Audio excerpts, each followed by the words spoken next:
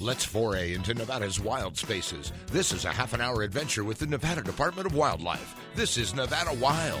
Here on this mountain top, I got some wild, wild life. Wow. I got some news to tell about some wild, wild life. Welcome to Nevada Wild, brought to you by the Nevada Department of Wildlife. Manning the equipment as usual is Aaron Keller. And we also have, this is a very special day because we have two Jesses, Jess Wolf and Jess Height. And Jess was our former, Jess Height, was our former urban wildlife coordinator, and Jess Wolf has recently taken the role. So welcome you two. This is exciting. Thank you so much for having us. Yeah, thank you. And I don't know if people fully understand when I say urban wildlife coordinator, it's probably gibberish to them. It doesn't make any sense. So can one of you explain what an urban wildlife coordinator does? So, as cities continue to expand, there's more people in the urban areas, and we just have a lot more interactions with humans and wildlife. And more interactions prompts more questions, more issues with wildlife. So that's kind of my former job, and Jess's whole job is just kind of teaching people about living with wildlife, how to interact with them safely and responsibly. And it's becoming a more and more important and I feel like critical role within the department as we urbanize more. Yeah, absolutely. It's something that's definitely never going to go away as, human populations continue to expand.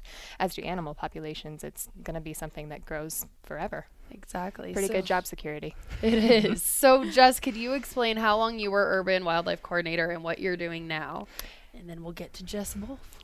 So I was the urban wildlife coordinator for 3 years and was lucky enough to transition into a slightly different role of wildlife education coordinator. So now my whole job is just teaching people about wildlife of all kinds. So there's still a little bit of overlap, but just teaching people all about loving Nevada's wildlife. And so all of the fun events at Oxbow. Yes, absolutely. All that stuff, that's all you. Yes, so I run the Oxbow Nature Study area. We have all kinds of community events and lots of school programs. So definitely go check out the Oxbow Facebook page, and you can see all of the fun events we're doing all summer long. Nice. Okay, and then Jess Wolf, you started the urban wildlife job during a very busy time. Yeah, definitely. Right now it's springtime. Lots of baby animals, and that's a lot of what we get our calls about are baby birds coming out of the nest, maybe fledglings that are just on the ground, baby fawns, all that sort of stuff. So it's a pretty busy season for us right now, for sure. Well, welcome to the job. Thank you. I'm sure you were greeted with many calls. Oh, yes. It's great. I love it. I was saying we also get Facebook messages, so I would always message Jess Height, and I still sometimes just out of habit message her. But luckily you guys have the same name and makes it easy for everyone. Yeah. So what advice would you give to people to maybe help? I feel like sometimes they don't need to call us, but they do. And what would help you that people could do? So a lot of times people are super concerned about baby wildlife, and I am too. Like, they are pretty fragile, and I totally understand the concern. But I think that one thing that people need to keep in mind is that their parents are going to always be their best caregivers. Humans don't do a great job with baby animals. We just don't know what they need, whereas their parents can teach them, for instance, how to be a duck or how to be a deer. So keeping in mind that and making sure that they do everything that they can to leave those animals alone and let their parents be the best caretaker that they can be. And then I know one thing we get a lot this time of year is people think that they've found an injured baby animal, and really it's not injured at all, and its parents are probably somewhere nearby. Yeah, totally. Birds in particular, they go through a fledging phase, and they have feathers on them, and they'll actually be on the ground for a couple days, a week or so. They're getting their big wing muscles. They're learning how to kind of find food and forage on their own, and their parents are often nearby watching over them, just maybe not right there, right next to them the entire time. Okay. Is there other types of wildlife we see this happening a lot with too? Yeah, absolutely. Deer in particular are often found, quote unquote, abandoned, but baby deer are left by their mothers while their moms go off to forage because they're not as strong, fast, all that good stuff, and they're born scentless. So their moms will actually just leave them in some tall grass. They're scentless, so predators can't find them, and then they have those little spots on them which mimic the shadows coming down from trees and stuff like that. So they're actually really well protected, and their parents will actually come back and pick them up and go off wherever they need to go. And I think I always picture this. I think it was a comic book article that we featured on our Facebook like a year ago. And it's two deer looking at a baby playing in a sandbox, like a human baby. And then the door of the house is open. And they're like, this sounds stupid. I can't explain it. You need to see the comic. Basically, it's two deer looking at a baby. Like, should we go save it? And that's the same as what we are when we see a baby. Yeah. Fawn and we want to go save it. They're cute for a reason. And that's so that we take care of them. But wild animals don't need us to take care of them. They need their parents to take care of them. So, is there ever a situation where we should jump in and help? Honestly, most of the time it's best to just kind of let nature take its course, you know. Mother Nature is a very complex creature, and it's typically best if, you know, a human or an animal is in immediate danger for us to just kind of get out of the way and just let Mother Nature do her thing. Okay, so maybe monitor it from afar if you really feel like you need to. Keep your pets away from it, and it's about all you could do. Yeah, absolutely. As hard as it is. And usually that, like you've been saying, that's going to give them a better shot at life anyways. So exactly. It's a win-win. Absolutely. Hopefully. That's what we hope for. So what are some of the other calls you get? One that I've been getting a lot recently is cats, and cats bringing in baby wildlife. Cats have a tendency to do that. So definitely if you have cats, right now is the time that you should keep it inside for sure, because they can find those baby animals and bring them in. And then you have a baby bunny and you don't know where the nest is, and that's never a fun situation to have. So that is something. Growing up, I had cats, and I dealt with that a lot. Like they would bring in, like it was a baby bird, and it was completely featherless, so we knew it hadn't fledged. So what do you do in that situation with the young wildlife? Try and find where your cat got it from, because again, their parents are going to be the absolute best caretaker for it. If you can find the nest, put it back in the nest, whether it be a bunny or a bird up in the trees. Really just try and get that baby back to where your cat found it. And even if you can't find the, you know, actual nest, or it's too high up or something like that, you can always make a makeshift nest and put it elevated from the ground somewhere in the shade that it's going to be safe from other predators is still a better option than you trying to take care of it yourself. And we've had a call like that before, and the person could not find the nest, so they're like, we just took it to a rehabber. But it probably, I was like, for future, right. For the future, just know that you could actually make it a nest, and it will be better off then. For sure. And we do have rehabbers in the area, but we don't have very many, and really right now they just get, you know, inundated with calls. So we really try to filter the animals that we are going to be taking to the rehabbers for ones that might actually be successful, or perhaps animals that are, you know, more protected than like a robin per se. You know, if we just can't be taking every single bird to them, so we try to filter that for them the best we can. I was going to ask, when is it appropriate to take an animal to a rehabber? So we take some raptors go to rehabbers. We have really only 2 in the area, and they kind of tend to specialize. So if it's something, you know, hawks or owls or something that they still look like they have a pretty good chance, then we might take those if we have the availability to do so. And are those usually adult? Or does it just depend? Yeah, it's kind of just depends. So like Jess was talking about earlier, it's important to remember that birds of all size will become fledglings, you know, so even a hawk will leave the nest and they still can't fly, and they'll still spend up to a week on the ground. And the biggest thing that we hear from people when we tell them, you know, that's probably a fledgling, it's fine, the parents are in the area, they're like, no, this bird is way too big to be a fledgling. And, you know, they're full grown before they ever even leave the nest. And it's amazing that it's a foot-tall bird and it still can't fly. Exactly. Yeah.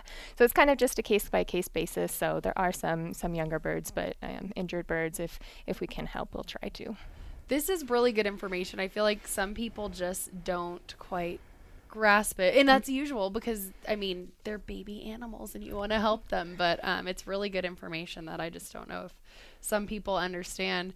And Right. one thing... When Jess was just talking, it reminded me of last year when we had the owls That on the is camera. and the seriously what whole- I was about to say. Okay. Yeah, I know. That was, Yeah, is that that's we were funny getting that all we were those both calls and thinking of stuff. that. They were big. Mm-hmm. I mean, and you could see them on the camera, and then once they jumped. Yeah. And we all here knew it was going to be okay, but we actually had the camera up.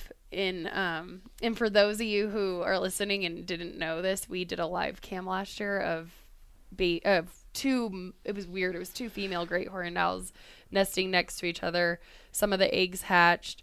Everyone watched the young owlets grow, and they had named them. They were super attached. And then the day that they fledged, or one of them fledged, we were like, don't do it, don't jump, because we knew that we knew it would be okay, but we knew people were gonna go crazy. And then there And they were did. like they did. You They did. remember. Yeah. Yeah, and then we roped off the area, and so everybody would Because go up people there and wanted to check go 'em save out, it. and And then finally we took pictures from the ground, and that was way up there where they were nesting, and it jumped down, and we took all these pictures of it from the ground, and it was just like hanging happy out, as it could hanging be. out in the shade, and Right. Yeah. So that's something pretty amazing about birds is, you know, when they're young like that, they're covered in these down feathers. Birds don't weigh very much as it is.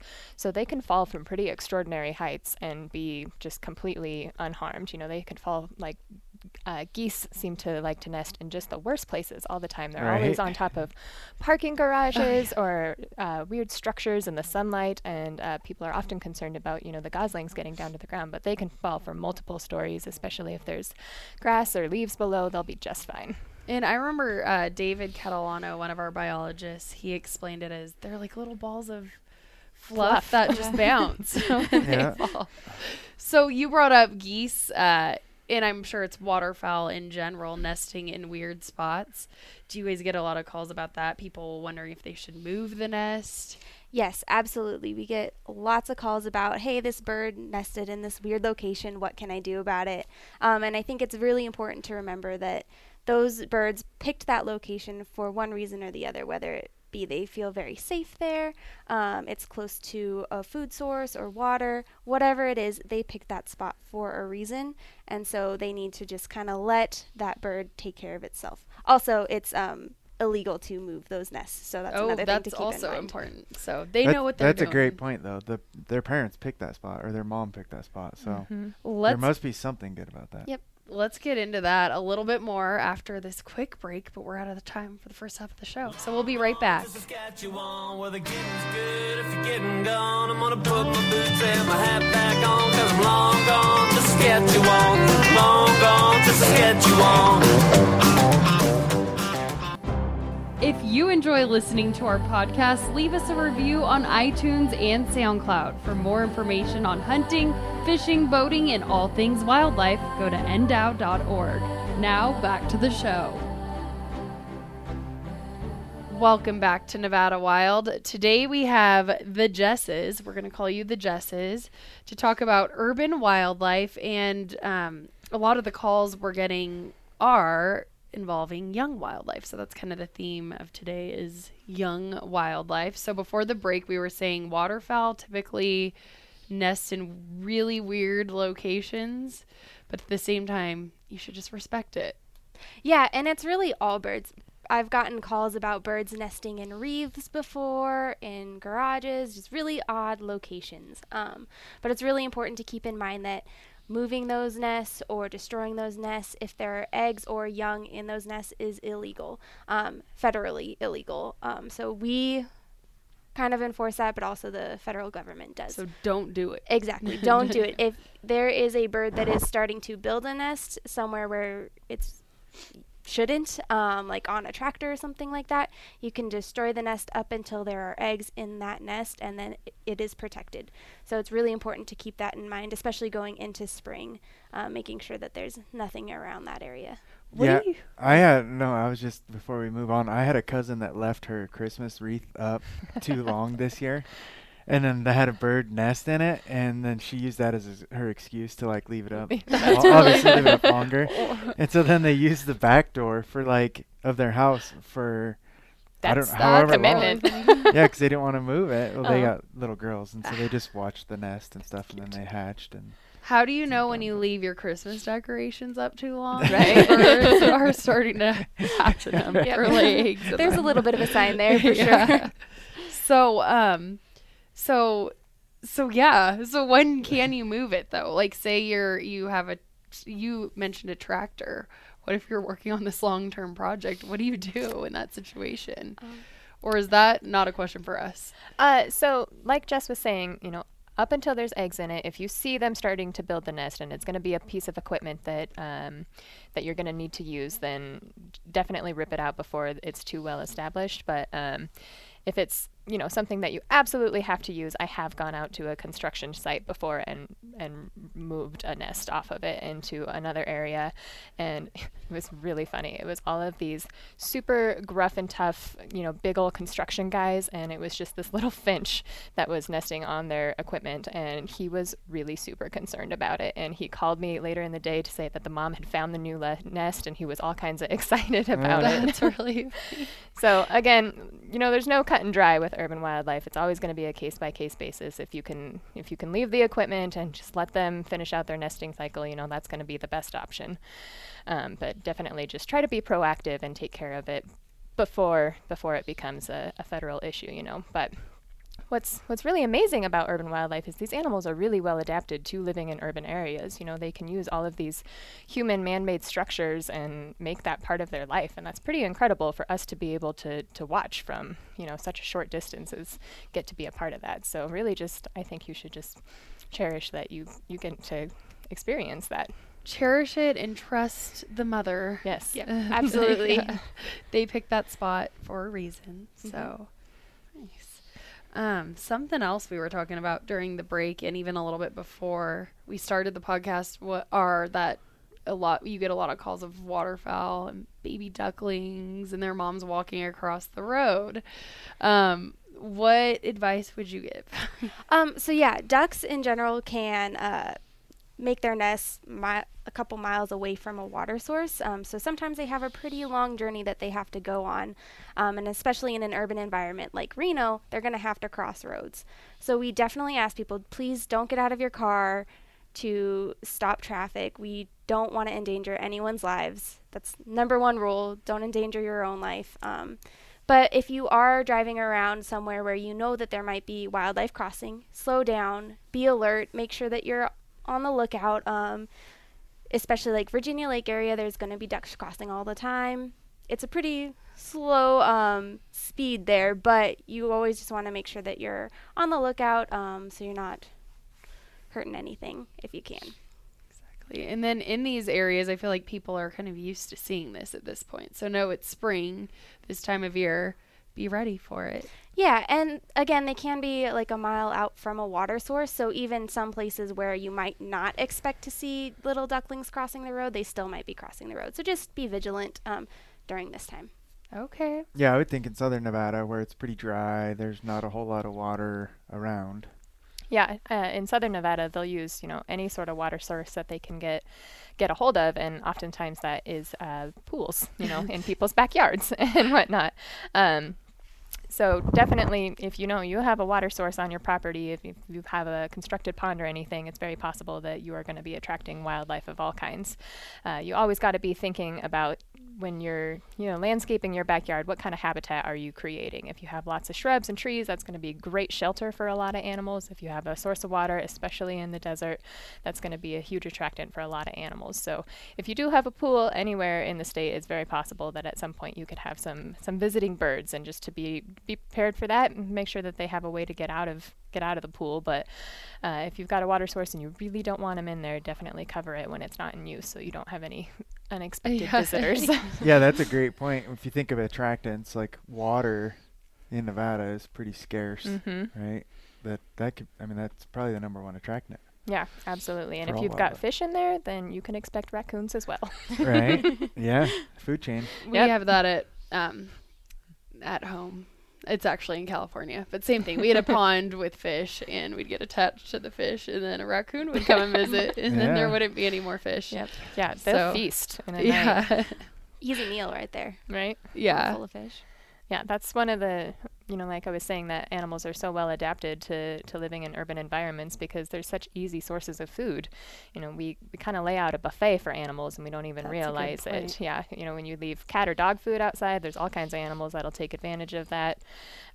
So always got to be thinking about the food chain and what you might attract by feeding birds in your backyard or something. And you said make sure there's a way for them to get out of a pool.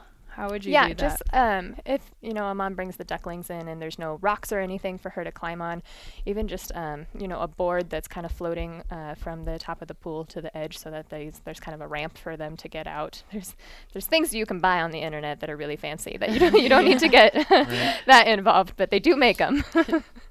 Wildlife, they're pretty simple. Yeah. They are. I mean, you just need like a little ramp. When I was a kid, we had this concrete thing that my mom had in the backyard, but I would go over there and there would always be lizards in there. Mm-hmm. And so then I'd go over there and catch the lizards and let them go, but then eventually just made a ramp Right, so they can get out. so they could just jump out themselves. But it was my little trap. Right. Catch You had a up on. lizard pitfall trap. Yep. On accident. I think it is important that you noted just when you're redoing your backyard, understand if you're going to be buying, who knows what you're buying that's going to attract wildlife, but just keep that in mind. Yeah, and some people want that, and Yeah. that's fantastic. If you can make a wildlife-friendly backyard, that makes it a lot easier on the animals, and just got to be prepared for any of the visitors that might come. And some people, they call, and we get it on Facebook too, we've noticed it, and they act shocked to see certain wildlife in their backyard or in an urban area. But again, it's where we live. Absolutely, they're super smart, and they'll take advantage of any source of food that they can find. So, yeah, we've got coyotes in downtown Reno, so they're really well adapted to living among us. Exactly. And speaking of coyotes, Yes, we get lots of coyote calls. People are generally very shocked that we have coyotes that live in these urban environments, but really our cities make a great place for them to live. A lot of the times we're attracting rodents, which they love to eat. We put out garbage. They're omnivores. They're going to eat anything. So having our garbage out, that's going to attract them in. Really anything can attract a coyote in, especially if we leave out pet food, have bird seed on the ground that rodents are getting after. So we definitely have them around, and right now they're denning up and they have their little coyote pups. So it's kind of the same thing with any wildlife. If you see a coyote puppy, you want to make sure to leave it alone, leave the area, give it its space. If you know that there is a den in the area, always make sure that you're walking your dog on a leash. They become pretty territorial to protect their puppies. And in general, in Nevada, you should always walk your dog on a leash. But right now, in particular, it's of big importance for sure. I was going to say something that's important about the tips you're giving is this really applies year round. Right now it's spring, so wildlife is a bit more active. But, these are tips people should be using year round anyway. Absolutely. Yeah, they're always a good rule of thumb for sure. Nice. And then we have a few more minutes left. Anything else you guys want to cover when it comes to urban wildlife? Frequent calls. And it's not going to be spring and summer forever. So, is there frequent calls you get in other times of the year? As we move into summer, rattlesnakes are going to be a big one. And we get a lot of calls on rattlesnakes, but they don't often turn out to be rattlesnakes. More often than not, they are gopher snakes or bull snakes, which look very similar. They just don't have the rattle. So, again, it always comes back to the habitat and where you live. If you're right on the edge of town and you don't have any sort of fencing around your yard and then behind you is just BLM land, you got to be prepared that you have the possibility to have a rattlesnake in your backyard.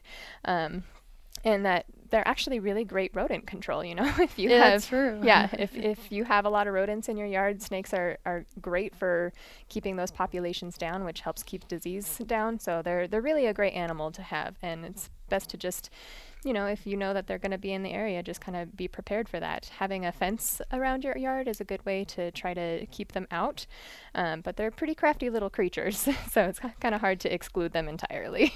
And again, if you have rocks and brush and whatever you may have made your yard all pretty with, those guys could be under Yeah, that. absolutely. So- When you're out hiking, it's always good to, be vigilant. Again, always keep your dog on a leash, no matter what time of year it is, where you're going. I always suggest it to people. There's just no way to be able to control your dog, when they're out 20, 25 feet ahead of you. Even if they are a really good listener, I still know that my dog would see a rabbit and he would bolt, and I would not see him for a long time. Or cows, as we know. Cows. Yes, I lost him for like Well- an hour one day chasing cows. That's Long really story. funny. But always keep your dog on a leash and be prepared for all kinds of wildlife.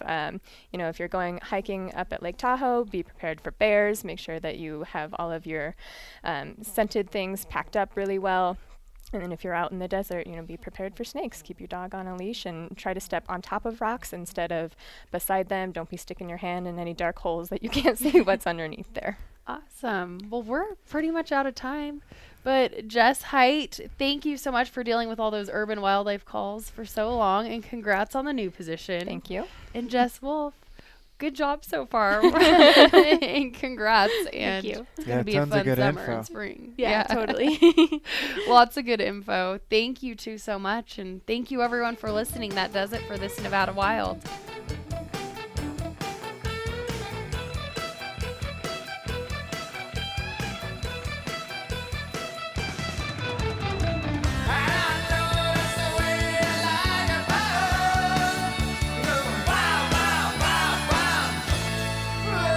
Join us again next week for our next adventure, Nevada Wild. It's a production of the Nevada Department of Wildlife.